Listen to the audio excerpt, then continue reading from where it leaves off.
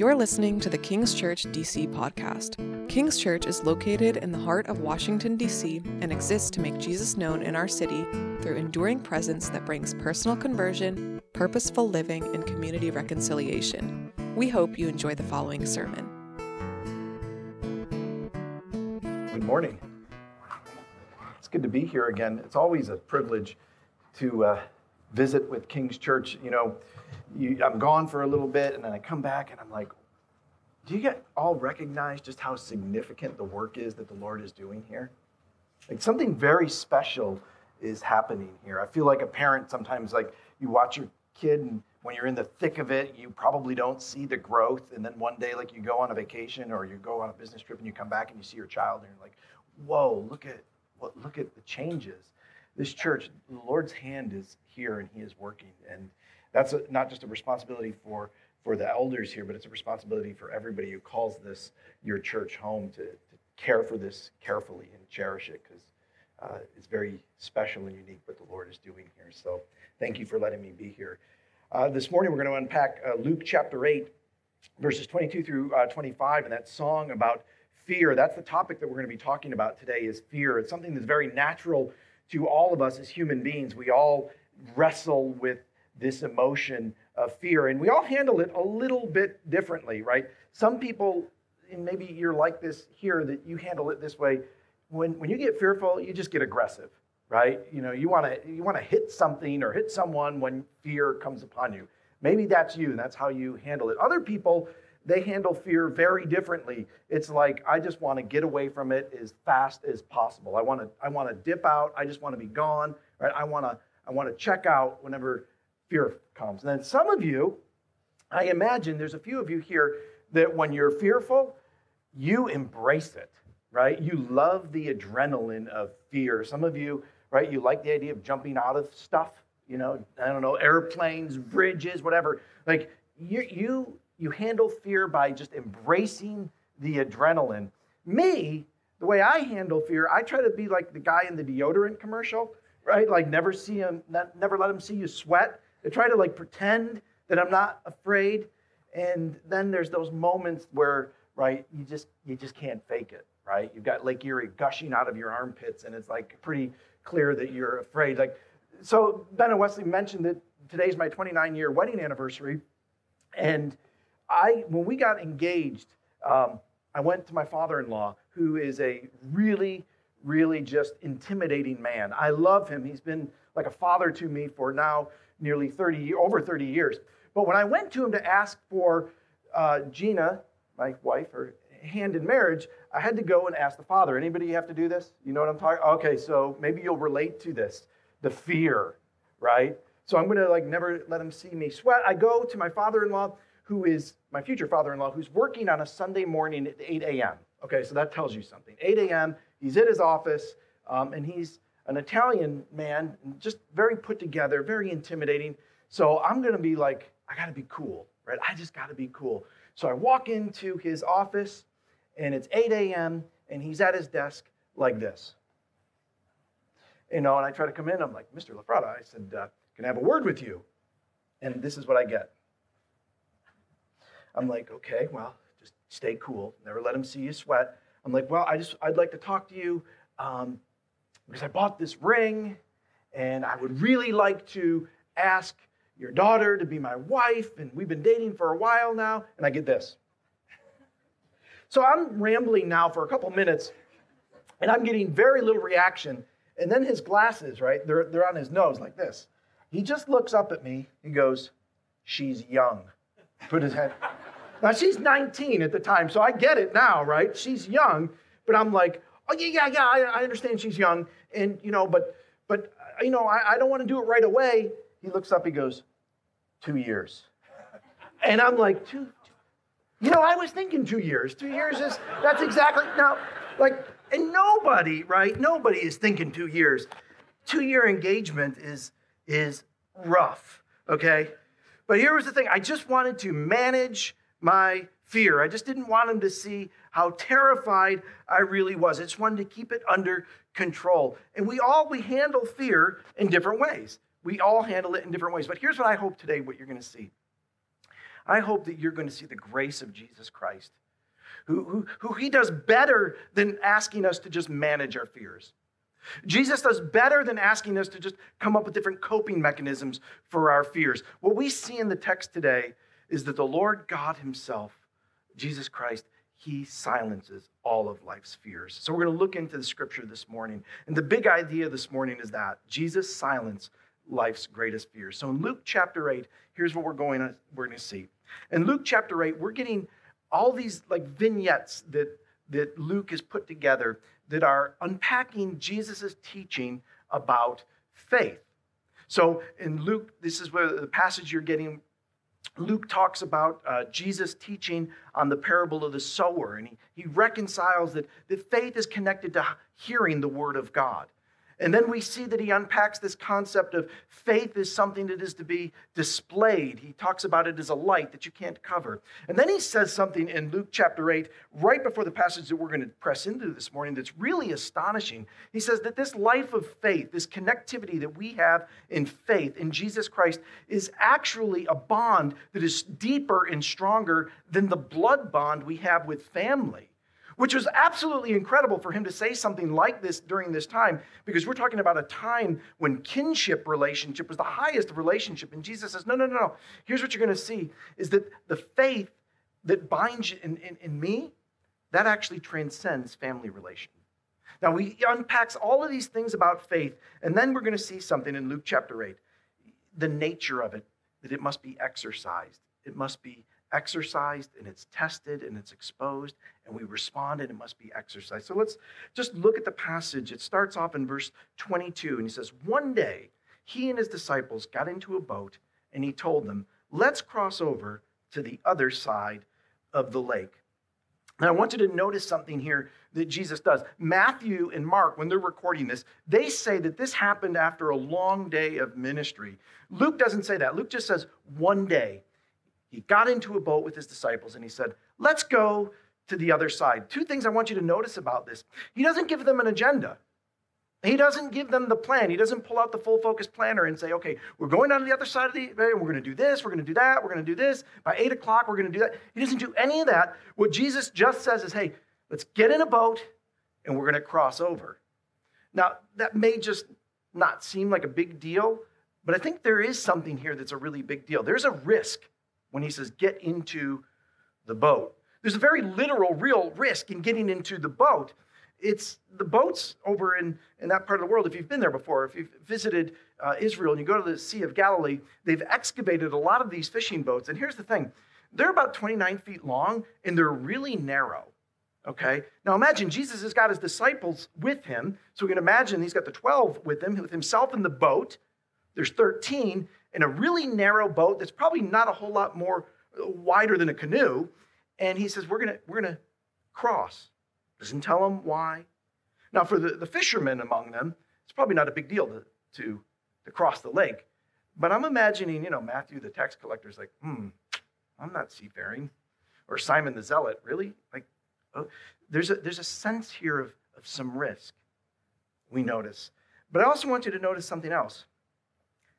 He and his disciples get into the boat. Jesus was in the same boat with them.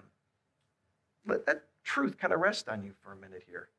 Jesus gets in the boat with them. He says, let's go across.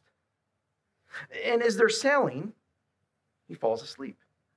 Now, not only is Jesus in the same boat with them, he's in the same conditions with them, right? He's in the same conditions. He's living under the same conditions as they're living in the same boat that he's in.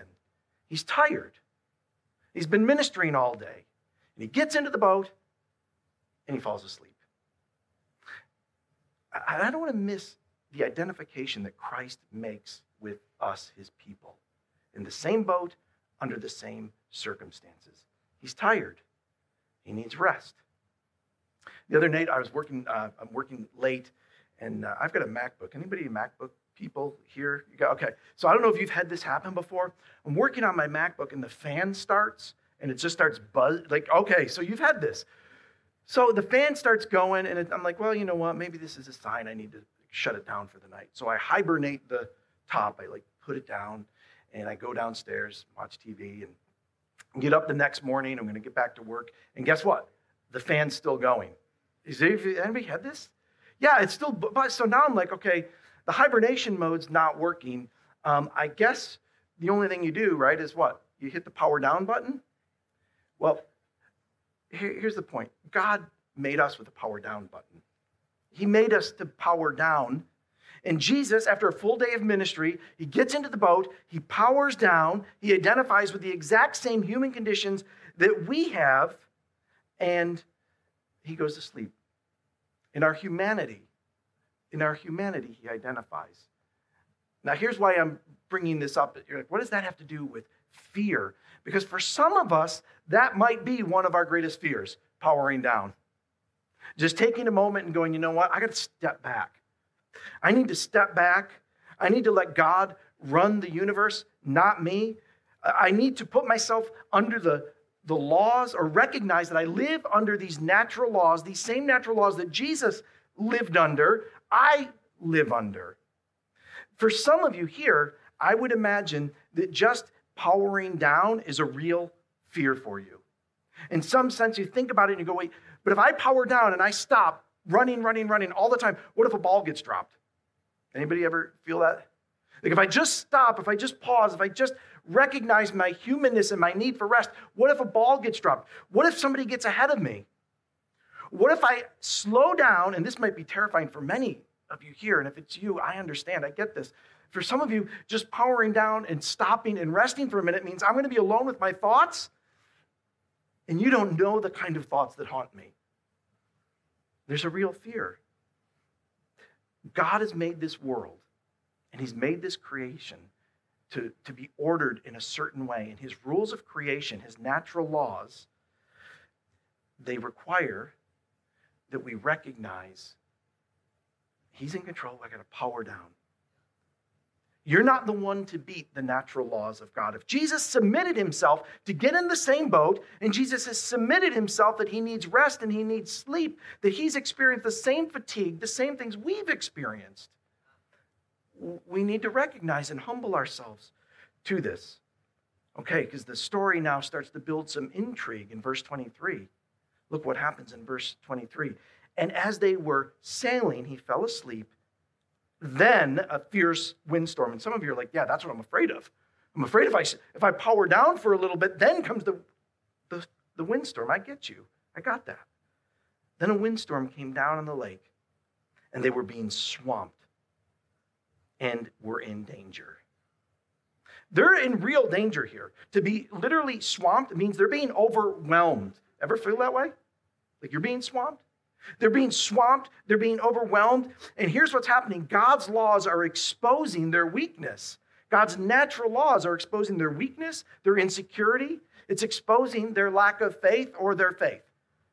That's what's happening here under these laws. God's laws work this way. First, his natural law works this way. It exposes our fragile nature. It exposes our weakness. It exposes our needs. It brings about great fear. Anybody ever ride out a hurricane before? Okay, you know what I'm talking about. Anybody ride out a tornado? I got stuck in a blizzard last year. I'm from Buffalo. Now, maybe you heard about this blizzard last year. We get blizzards, like we are kind of arrogant about it. We're like, 3 feet, no problem. 4 feet, no problem. When you get up to 7 feet, it's a problem, okay? So last year, Christmas Eve, we got hurricane force winds. Hurricane force winds with 7 feet of snow. And we're like arrogant about it. Like, so what? We're fine. Everything's good. Sam and I are hanging out, eating Christmas cookies, doing puzzles. Gina's there. It's great. And about 10 o'clock at night, I get a phone call from our local fire department that says, hey, your church building, the sprinkler systems are going off, and it's filling with water. So quickly we looked on our phones and looked at the security cameras, and sure enough, there's water like pouring through the building, 14,000 square feet, water just pouring out of the ceiling.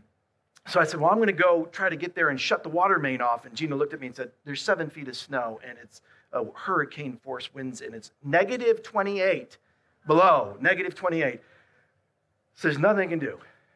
You submit to God's natural laws. We just sit there and we watch online for a while the building flood.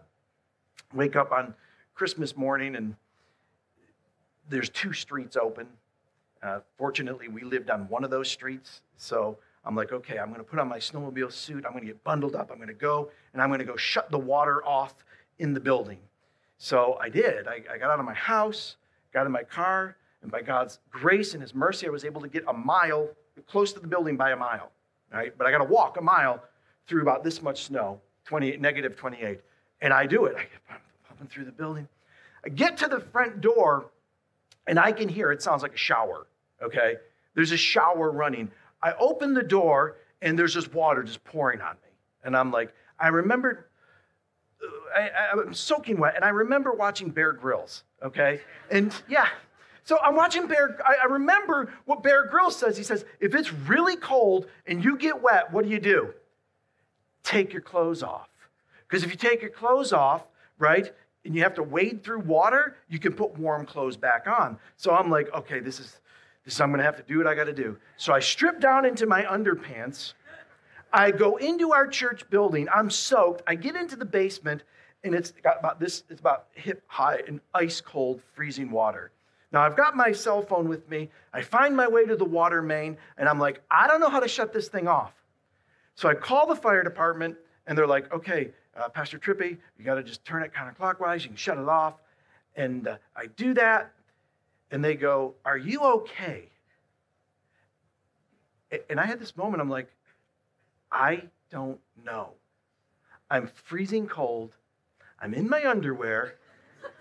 If I die here, the front page of the Buffalo News is going to be, local pastor found dead in basement in his underwear of flooded church. This is,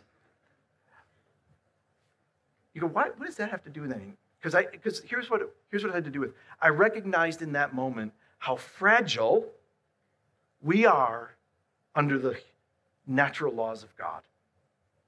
We don't win. And his natural laws point us to his moral laws. And there are moral laws of God that work the same way. He has ordered the universe to work a certain way. His laws expose our fragility. Our laws expose our weakness. They leave us in this place that we are creatures underneath his divine law, and we're weak. As creatures living under his law, they explicitly, they reveal our weakness, our need. And when we live under his natural laws, we live under his moral laws, and when there's not a law, a natural law or a moral law, here's what we do. Our mind actually creates more laws, and here's what I mean by that. Our minds, we are so wired in such a way that we create laws where there are no laws. Let me give you an example. How many times do you catch yourself saying, I got to do that. I should. I need to. I ought to. I must. Think of your job. How many times are you left thinking, I just need to do more. I need to be faster. I need to do better. Or how about in your relationships? We create laws. I need to meet their every need, or they need to meet my every need. Or how about this? You think about your life stage, and in your life stage, you have laws that start to fill your mind. You say, by this age, I should be this far in my career. By this age, I should have this much money. By this age, I should be this. Or how about in your relationship with God? How many times do we start to think, you know what? I just need to do more, try harder, be better, work more. The laws, the natural laws, they expose our weakness and our frail nature. God's moral laws, they expose our weakness and our frail nature. And the laws that we even create on ourselves, the expectations, they can leave us sometimes when we meet them, we're swelling with pride. Look how great I've done. Or when we don't meet them, what do? We beat ourselves up with despair and fall into low-grade or serious depression. I could go on and on and on. And just like this storm overwhelms them with the pressure, whether real or perceived, we are often overwhelmed with pressures of laws, expectations that crush us. They crush the human soul until we're much like the disciples here when they're in the boat with Jesus right there. Master, Master, we're going to die, is what the CSV says. The ESV says we're going to perish. Because God's laws, they expose our weakness. They expose our fears. And ultimately, they leave us saying the same thing. Just like when I was in the basement, I'm like, I'm in real trouble. When we're confronted with the laws of God, here's what we say. I'm in real trouble. And I'm going to die. Thanks for the uplifting message, Dan. But his laws bring us to his marvelous grace. That's what they're meant to do. They expose, and they bring us to his marvelous call of grace. Don't let it move past you that Jesus put himself under the same conditions. He's in the same boat. The same water that's splashing on them is splashing on him. The law exposes our weakness, our fear, but grace silences it. It silences those overwhelming waves. Here's the gospel message, right? Jesus came as a human, and he put himself under the same laws that we live under. Same natural laws. He's in that same boat with the water splashing on him. He put himself under the same moral laws, and he kept them all. The same laws that condemn us, he put himself under. The same violent waves splashing on him, the same ones that splash on us. He lived under the same accusations. You know the ones in your mind? Jesus lived under those accusations. You know those accusations and those misrepresentations? You know the ones I'm talking about.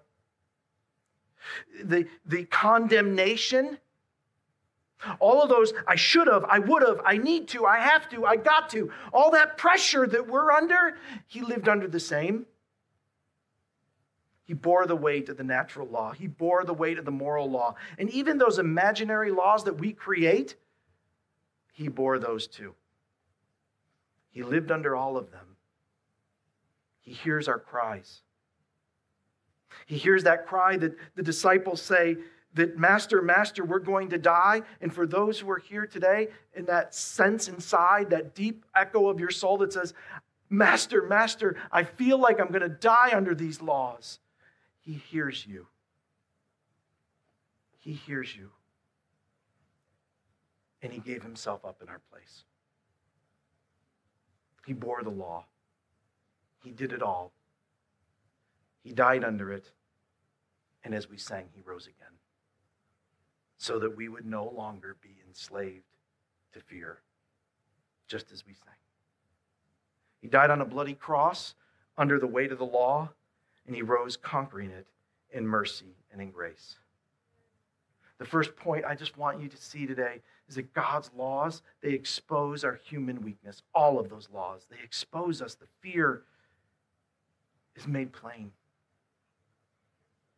But God's grace provides wonder. Look at what he does. At just the right time, then he got up and he rebuked the disciples for their lack of faith and said, "What's wrong with you?" He didn't do that. I was joking. He gives up, he gives him the bony finger and goes, "How come you don't believe? Why don't you do more? Why don't you put the mast up?" No, look what it says. Then he got up and he rebuked who?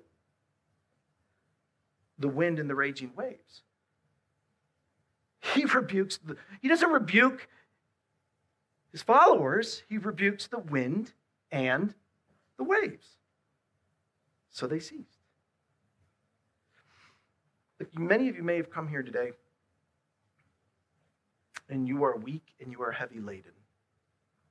You're beat down by the laws of this world. You're beat down by the expectations that you put on yourself. You are beat down by the expectations of others. Would you let these words just wash over you? He got up and he rebuked the wind and the waves, and they ceased, and there was calm. And then he says something just beautiful here. He said, where is your faith? That's a profound thing that he says, where is your faith? He doesn't say, what's wrong with your faith? He doesn't say that. He doesn't condemn them. What's wrong with your faith? You know, what is an ontological question? It has to do with the nature of something. He doesn't go at the nature of their faith. He doesn't say that. He doesn't say, well, how come you just didn't trust me? How is an epistemological question. It's about knowledge. He doesn't ask them about that. He doesn't say, why can't you just stop being anxious? Tell somebody who's anxious, why can't you just stop being anxious? You know what you just did? Right? He doesn't go, why is a motive question? He doesn't go after their motives. What does he say? Where is your faith?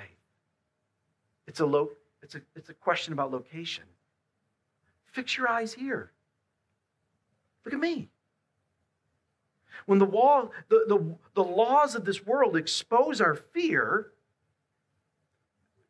fix your eyes on Jesus. He understands it. He knows it. He's got you. He's experienced all the things we've experienced in his humanness. When the fears are coming over you and you recognize you're weak, that's good. That's what they're supposed to do. They make you recognize you're weak because when you are weak, he is what? Strong. Embrace it. Your finitude. When we're confronted with this world is bigger and the laws of this world are more powerful, and you know what? They can crush you. Yes. Embrace it. Cast your attention on the one who's fulfilled the law and offers grace. Direct your attention to the cross. And so I'm going to end with this application, a couple applications. If you're here today and you are overcome with dread or fear, it's so easy then to hear a law that says, you're just such a bad Christian because you're in anxiety and you have fear. No, direct your eyes. Here's what he says. Where are your eyes? Direct them to the cross. Receive his perfect life. He's in the boat with you. Receive his perfect death. He died for you. Receive his resurrection. He arose so you may have new life. He doesn't condemn those who come to him. He offers them grace. And if you're here and it's not your current state, you're like, well, look, thanks for the message, but it's not me. I'm just not tracking with you. It doesn't resonate with me. Then I'm grateful you're in that place today. You should be grateful too, but I just want to give you an encouragement. I kind of see life works this way, that we're either preparing to go into the storm, we're either in the middle of the storm, or we're coming out of the storm. And here's the one thing I've learned, right? The best time to prepare for the storm is not when you're in the middle of the storm, right? That's not the best time. So if you're not in the storm today, rejoice and set your eyes on the cross. And if you're here and you're just not convinced, you're just not convinced in Christ's love or that it's available to you, then can I ask you, is it possible you're just really more afraid that his love is real? Is it possible you're maybe afraid and you're running from his grace? Perhaps today, instead, in a moment, we're going to work towards communion and we're going to be reminded with the bread and with the wine, we're reminded how he identified. When we take the bread and we take the wine, we're reminded he's in the boat. He knows everything that we have gone through, his human nature and his divine nature. Perhaps instead of partaking as we partake, perhaps what you do is ask him to reveal himself to you today. Because his grace is extended to all those who will come. He knows our fears. He's in the boat with us in those fears. He's conquered those fears, and he doesn't condemn us. Thank you for listening to this episode of King's Church DC podcast. If this sermon encouraged you, please like, rate, and subscribe to our podcast. For more information on our church and service times, please visit kingschurchdc.com. We hope you will join us again next week.